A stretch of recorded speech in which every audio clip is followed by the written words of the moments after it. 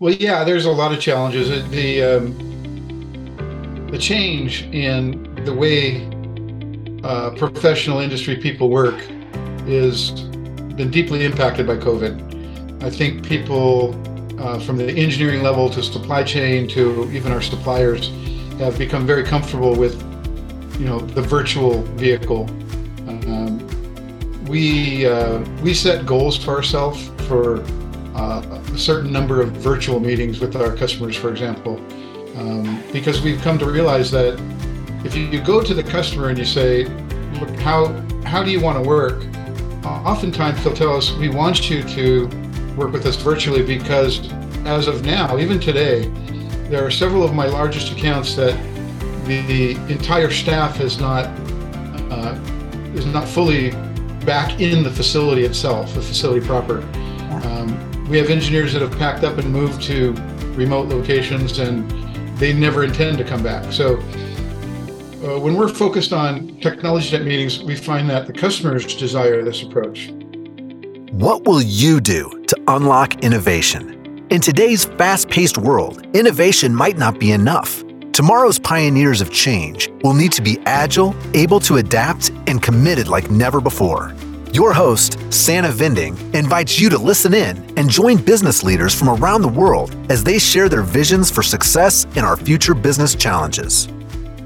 Welcome to Mind Innovation. I'm your host, Sana Vinding, and today I have Cameron Inglis with me. He's the president, CEO at Inglis Technical Sales. He specializes in mechanical electronic technology. He's managing and operating a highly skilled sales team. He's also an active member of the Electronics Representative Association, ERA, where he's part of the executive committee as a senior VP of industry. Cameron, I'm so happy to have you here today. Welcome, welcome. Thank you for having me. This will be fun. Yeah. So we've known each other for a couple of years, and I just love how we are, either we're connecting, we're at a conference, or we actually, we see each other because we've been working together, or, through LinkedIn. So it's just, I'm so happy with this connection. So it means a lot for me to have you here today. So I know you, but maybe not all the listeners know you. So I don't know if you could just provide like a little quick introduction of who you are. Okay. Well, I'm Cameron Inglis. Our company is Inglis Technical Sales. We cover Southern California, Arizona, New Mexico as a manufacturer's representative. We have what I call a broad line of technology from semiconductors, FPGAs, all the way across to electromechanical, PEMCO, board level components. We've been in business since 1974, and I'm second generation manufacturer's rep, and I took over running the company around 1995. So kind of a career manufacturer's rep, not kind of a career manufacturer's rep. That's good. So I'm impressed with ETS. It's just, because you have a company culture, right? You're staying in front, with the digital marketing. You have a great, you represent great manufacturers as well. So let's dive in a little bit. So let's talk maybe a bit about the culture. So how have you created this amazing company culture that you have, and what does it take to have it? Well, it's something that goes back to a lot of the popular writing. There's the old saying that culture will beat strategy in a business environment any day. And it goes back to actually some of the breakout sessions I attended at ERA that they really emphasized how a culture can really create a dynamic team of productivity. So our company went out and we invested in a consultant that came in and performed, the DISC testing. If you're familiar with the DISC testing, it basically profiles personalities and how to communicate. Yeah. And once we got into that, we realized that almost across the board, with a few exceptions, but almost across the board, we're a very competitive group of people. And I saw that as just like a real positive characteristic of my team. The members of the team were almost off the charts in their drive to be competitive. So I started looking at all those writings and business philosophical writings about how to build a team, how to create a team. there's actually some really great books. The Five Dysfunctions of a Team had a big impact on me. Several really good authors out there, but I mean, you can find they're very prolific. But we sat down with my managers and I said, we're in a very creative business. At the end of the day, it's not going to really end up a winning strategy if you're just in a grind all the time. So how do we create a creative focus on the deal flow and how to win and how to create a company that is built up of celebrating success and not, we in the old days we used to have meetings, we called them beatings, because we need more of this, we need more of that, we need more of that. And by the time you get done with that, we're going to need some more after that too. But so we really focused on celebrating. For example, we have this really nice characteristic of when someone books an order in the company, we publish an announcement to everybody. It says, so-and-so booked an order for this manufacturer, for this customer, for this amount. And it is just really heartwarming for me to see how well that resonates with everybody in the company to celebrate. So a spirit of celebration, I think, is a good start. Yeah.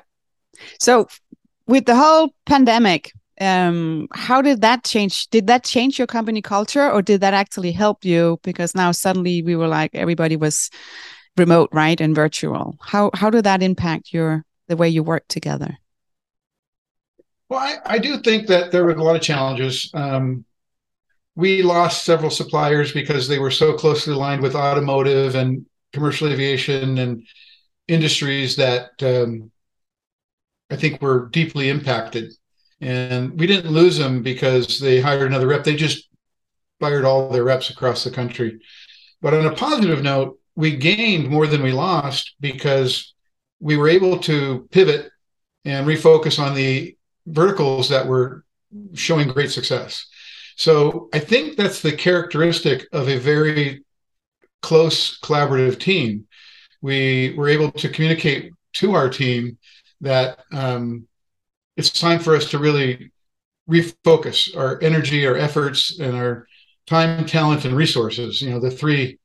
The three key ingredients that a rep has, because we don't have inventory to leverage, for example, like a distributor, or a manufacturer has, the manufacturing capability to leverage it. We have our time, talent, resources. So you're going to find this funny or maybe odd, but I'm already looking ahead.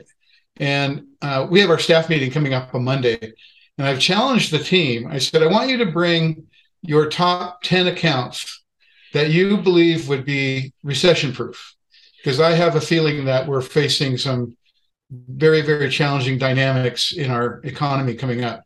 So I said, look for technologies, look for products, look for industries that are elastic and can maybe even benefit from a recession slowdown. And then you're going to present on those, and you're going to explain why you believe they could, overcome a downturn, for example. So we've been on a tear now for 2 years, and I don't think it'll stand up for the long run. So as a team, we challenge each other. I think that's another characteristic of a team that can rise up and face, diversity and challenges within, let's face it, things that are out of our control. Yeah, agree. And I think by giving that kind of challenge as well is how you push and actually get your team to grow as well, right? Because then suddenly they have to think in a different way. Maybe they will have some meetings, with some of the customers. So it just, I love it. I think it's always that. It's also how I grow. You have to get out on a little bit of rocky water to see how it is. And then it's sometimes it's also the dialogue that you have when you present, right? That actually then suddenly you're like, you get it. Something else I want to touch as well is because ETS has succeeded a lot, really great with digital marketing, and you like staying in front as a market leader, as a manufacturing rep. So can you talk more about that? How have you succeeded with digital marketing? Well, yeah, I think this came a lot from the work that you initially introduced us to. And frankly, it came from collaborating with other reps. So we reached out and we partnered on some of the software programs like Zoom Info and AutoClose with another rep partner that we're non-competitive with.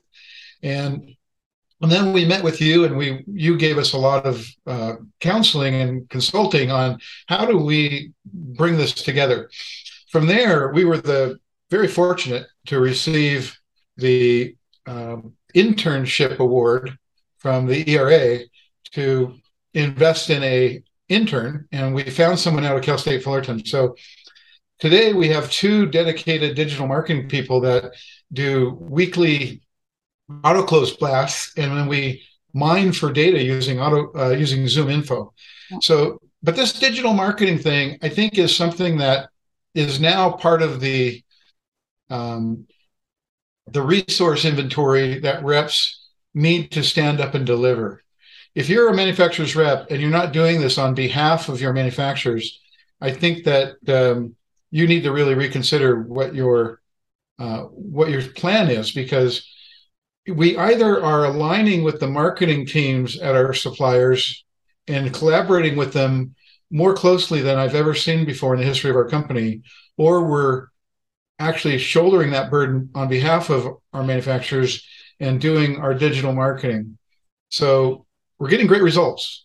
What everybody wants to see in a dynamic market is business development. So on a 30,000 foot view, we call it business development. At the street level, we call it, basically technical blasts out to, we focus on engineers, but we really are trying to find that next project for our customers. So be in front of it. That's great. So what about let's talk about, when you're saying you're focusing on the engineers, right? So if you target them and you're saying, okay, now you want actually to book that meeting, and that can be in person, right? It can be face to face, it can be the virtual face to face, it can be the email, it can be the text, right? There's so many ways we can communicate. And I think if I look at my time, it's been harder to, if it's something outside of the company, it's been harder to book a time with me because I value my time differently now. Again, right, if I can order something online and ship it to my house, I rather want to do that than spend my time going to the store and buy it if I know what I'm getting. And I think that's reflecting into my business calendar. I really value my time. Have you seen any challenges here, and how are you going around it to book that time actually? Well, yeah, there's a lot of challenges. The change in the way professional industry people work is been deeply impacted by COVID. I think people from the engineering level to supply chain to even our suppliers have become very comfortable with, the virtual vehicle. We set goals for ourselves for a certain number of virtual meetings with our customers, for example, because we've come to realize that if you go to the customer and you say, look, how do you want to work? Oftentimes they'll tell us, we want you to work with us virtually, because as of now, even today, there are several of my largest accounts that the entire staff is not fully back in the facility itself, the facility proper. Yeah. We have engineers that have packed up and moved to remote locations, and they never intend to come back. So when we're focused on technology type meetings, we find that the customers desire this approach. But let me say this too. It's always been a challenge. Since I started this business, getting someone to have a meeting with you has always been a challenge. So the bottom line is there has to be a compelling reason. And we look for technology on our line card that has a value proposition, to tell you the truth. Yeah. We've moved a bit away from commodity type products, and we've focused more on engineered solutions. So I think for us, we're looking for that engineered solution that's going to benefit the customer, and they have an interest in actually talking to us. But a funny story, I was with a major customer. They invited me to their supplier summit, which was actually very cool. There was about 200 people there, everything from distributors to manufacturers, and there was just a small group of reps that had attended. And afterwards, we went out for dinner and drinks, and we were sitting around the table with 4 supply chain people that were in their mid-20s. And I asked them, I said, so how do you like to be communicated with, interacting with your suppliers? And they said, oh, well, email's good, but we prefer text. Yeah. And so, well, wait a second, you want your suppliers to text you? They said, yeah, it's just super efficient. And I said, wow, that's new for me. I didn't really use text that much for business. And they said, oh, you're probably one of those guys that still leaves voicemails. and it's like guilty as charged. So I've changed up my personal style. Yeah. And I'm trying to deploy that, even though sometimes it's uncomfortable. Yeah. I never saw text as a professional medium, but now this new generation of people coming up, they want incredible efficiency. They want quick, they want fast. They're juggling and multitasking way more than I think we've ever seen in industry before. So something to think about, things are changing. Oh, they are. So I just to complement that one. So with my kids, right? If they're texting with their friends and they're like, oh, they're not answering, I'm like, call them. You can also the phone here, right? Oh, well, yeah. No, you don't need to leave a voicemail, but there's a lot of generations. So what about skill set, right? Because you're again talking about maybe that's more behaviors and what the younger generation are going for, looking for to multitask. But what about what kind of skill set, if you're going to hire expand your team or hiring into your team, what kind of skill set are you looking for? Well, obviously, the first thing that comes to mind is communication skills, and I mean in writing and in your how you articulate, and having a professional business demeanor. And people talk a lot about how texting our population is going to lose its ability to form a complete sentence, but I actually see something else happening. I see that as I work on different customer projects, there's a lot more integration of the entire team from that company's organization. So I see people that are from project management, I see people from engineering, I see people from supply chain, and I see people from, of course, purchasing, and on our end, I see the same thing deployed by our manufacturers. So what's happening is the people that are going to succeed in this new reality are going to be very skilled at being collaborative and strong team coordinators. And that includes communication, it includes multitasking, it includes being able to keep up the speed of managing projects. But as things move forward, I see that organizations are embracing more of a collaboration type approach to product development more than ever before. So when we look for people, it sounds a little corny, but I ask them to write me a paragraph about why they want to come to work for English Technical Sales. Yeah. And I make them do it in my conference room before they leave, because I don't want them to get help from their significant other or from their Google it, no. their English professor. And I just say, this is the last thing I want you to do before you leave. Yeah. Please just take, if you don't have your laptop with you, then you can borrow mine and just write it. And really, because there's no one that's going to be successful in today's business environment if they can't articulate professionally in writing. Yeah. But of course, multitasking is the new world order. You have to be able to juggle, so much at once. And prioritization, right? I think that's also, you can have a lot, but it's also important to have your prioritization and critical thinking. I want to go back to the manufacturer of the suppliers, right? Because with the whole marketing, where you said that you have some, right, that's really great, giving you information or giving you marketing material. So if you could have everything, what kind of supplier, what should they provide to you so you could shine even more with a digital marketing program? Wow. We are approaching Christmas, so we are.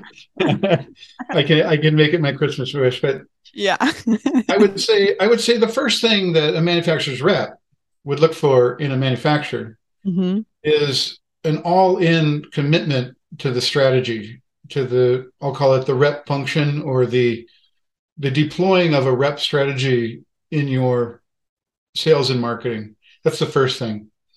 And then if you were to break that down, that's going to require and demand a manufacturing company that has a commitment to customer-facing policies. So often I see manufacturers that are so wrapped up in their internal policies, their internal, call it dogma and doctrine, that they lose sight of the customer. And the best companies to represent are the companies that really start with the customer and develop their internal programs and plans and policies around what do our customers need. Yeah. And so it kind of comes down to an interesting set of capabilities that are what I'll call soft strategies, but the ability to have fast and accurate information to support their reps, so the reps can support the customers. The ability to be responsive. I know it sounds kind of like a cliche, but the old three legs of a stool, there's four now. And the obvious price, delivery, and quality, there's the fourth one is responsiveness. The pace of business is so fast that the companies that are going to dominate their market space in their product and their technology are going to be the ones that are not only the strongest in those categories, but also responsive. Yeah. So I represent a whole spectrum of companies, from companies that are almost stoic and lethargic because they believe their technology is so unique that almost no one can get it except from them, to companies that are facing very, very large total available markets in terms of dollars and potential, but maybe there's a lot of competitors. And I don't care where you are in that spectrum, you need to be customer responsive. Yeah. So, the old saying, start with the customer, work backwards.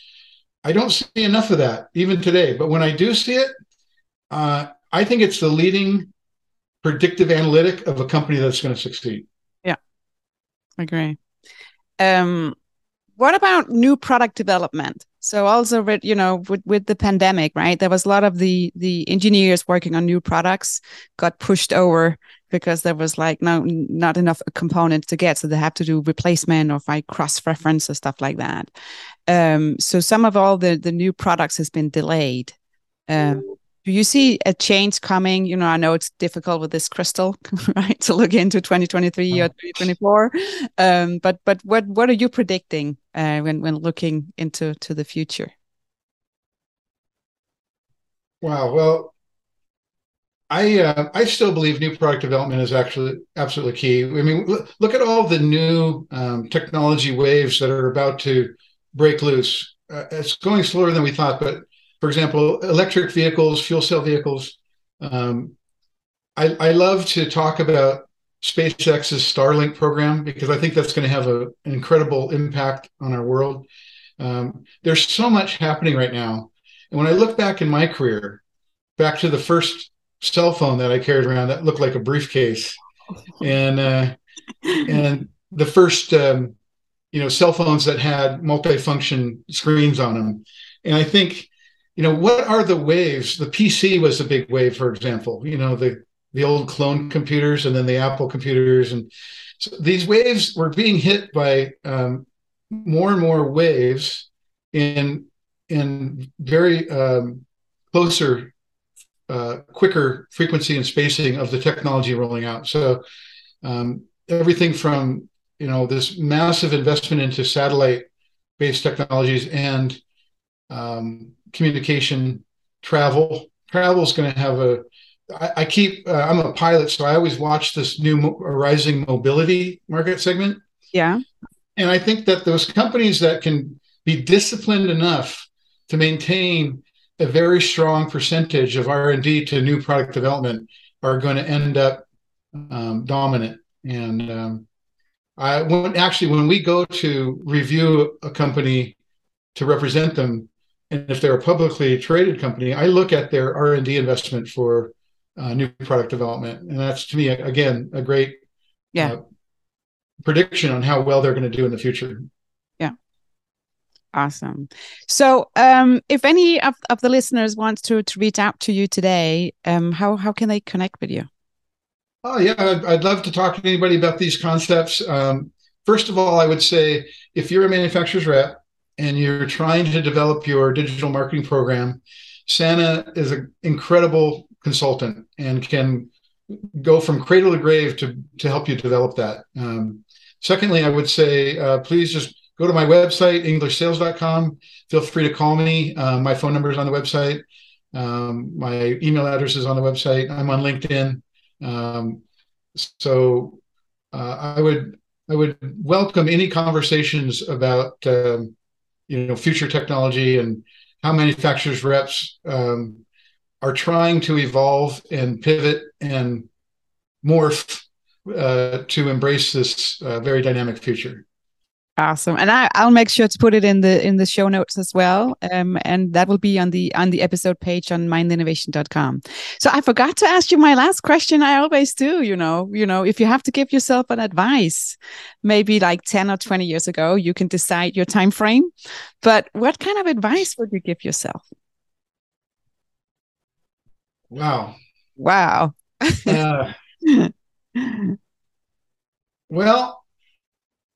That's an interesting question. I always feel like for our future, I'm struggling with whether to respond to this personally or in regards to the company. Yeah, you decide. For our future in 10 years, I would love to see a company that has continuously evolved to become aligned with the best manufacturers. So the advice I would give myself, say, if I could come back from the future and look back 10 years is to be incredibly open-minded and be flexible. And I don't know how to say this, but, be aggressive, be a risk taker, be a fierce advocate on behalf of my suppliers. And I try to really continually work on a concept that is based on the 5 agreements, which is do your best, and the better my salespeople do in the field, the better I feel like I've accomplished success. So we've had a great couple of years, and I think some of these strategies, these concepts. So I would hope 10 years, my advice. 10 years future, looking back, my advice would be, keep doing more of what you see that's working. Yeah. And no voicemail. No, sorry. Yeah. No. Okay, Cam, thank you so much. It was a blast. I'm so happy always, talking to you and chatting about, what's going on. And I'm so impressed with ETS. So, keep going, keep shining, do everything what you're doing right now. Thank you, Sana. We appreciate you so much, and thanks for having me on. Okay. Thanks for listening to this episode of Mind Innovation Podcast. New episodes are dropping bi-weekly, so make sure you're following wherever you get your podcast. You can find me on LinkedIn, search for Sana Winding. You can also find me on YouTube, search for Mind Innovation, or go to my website, sanawinding.com or mindinnovation.com. Stay curious, keep learning.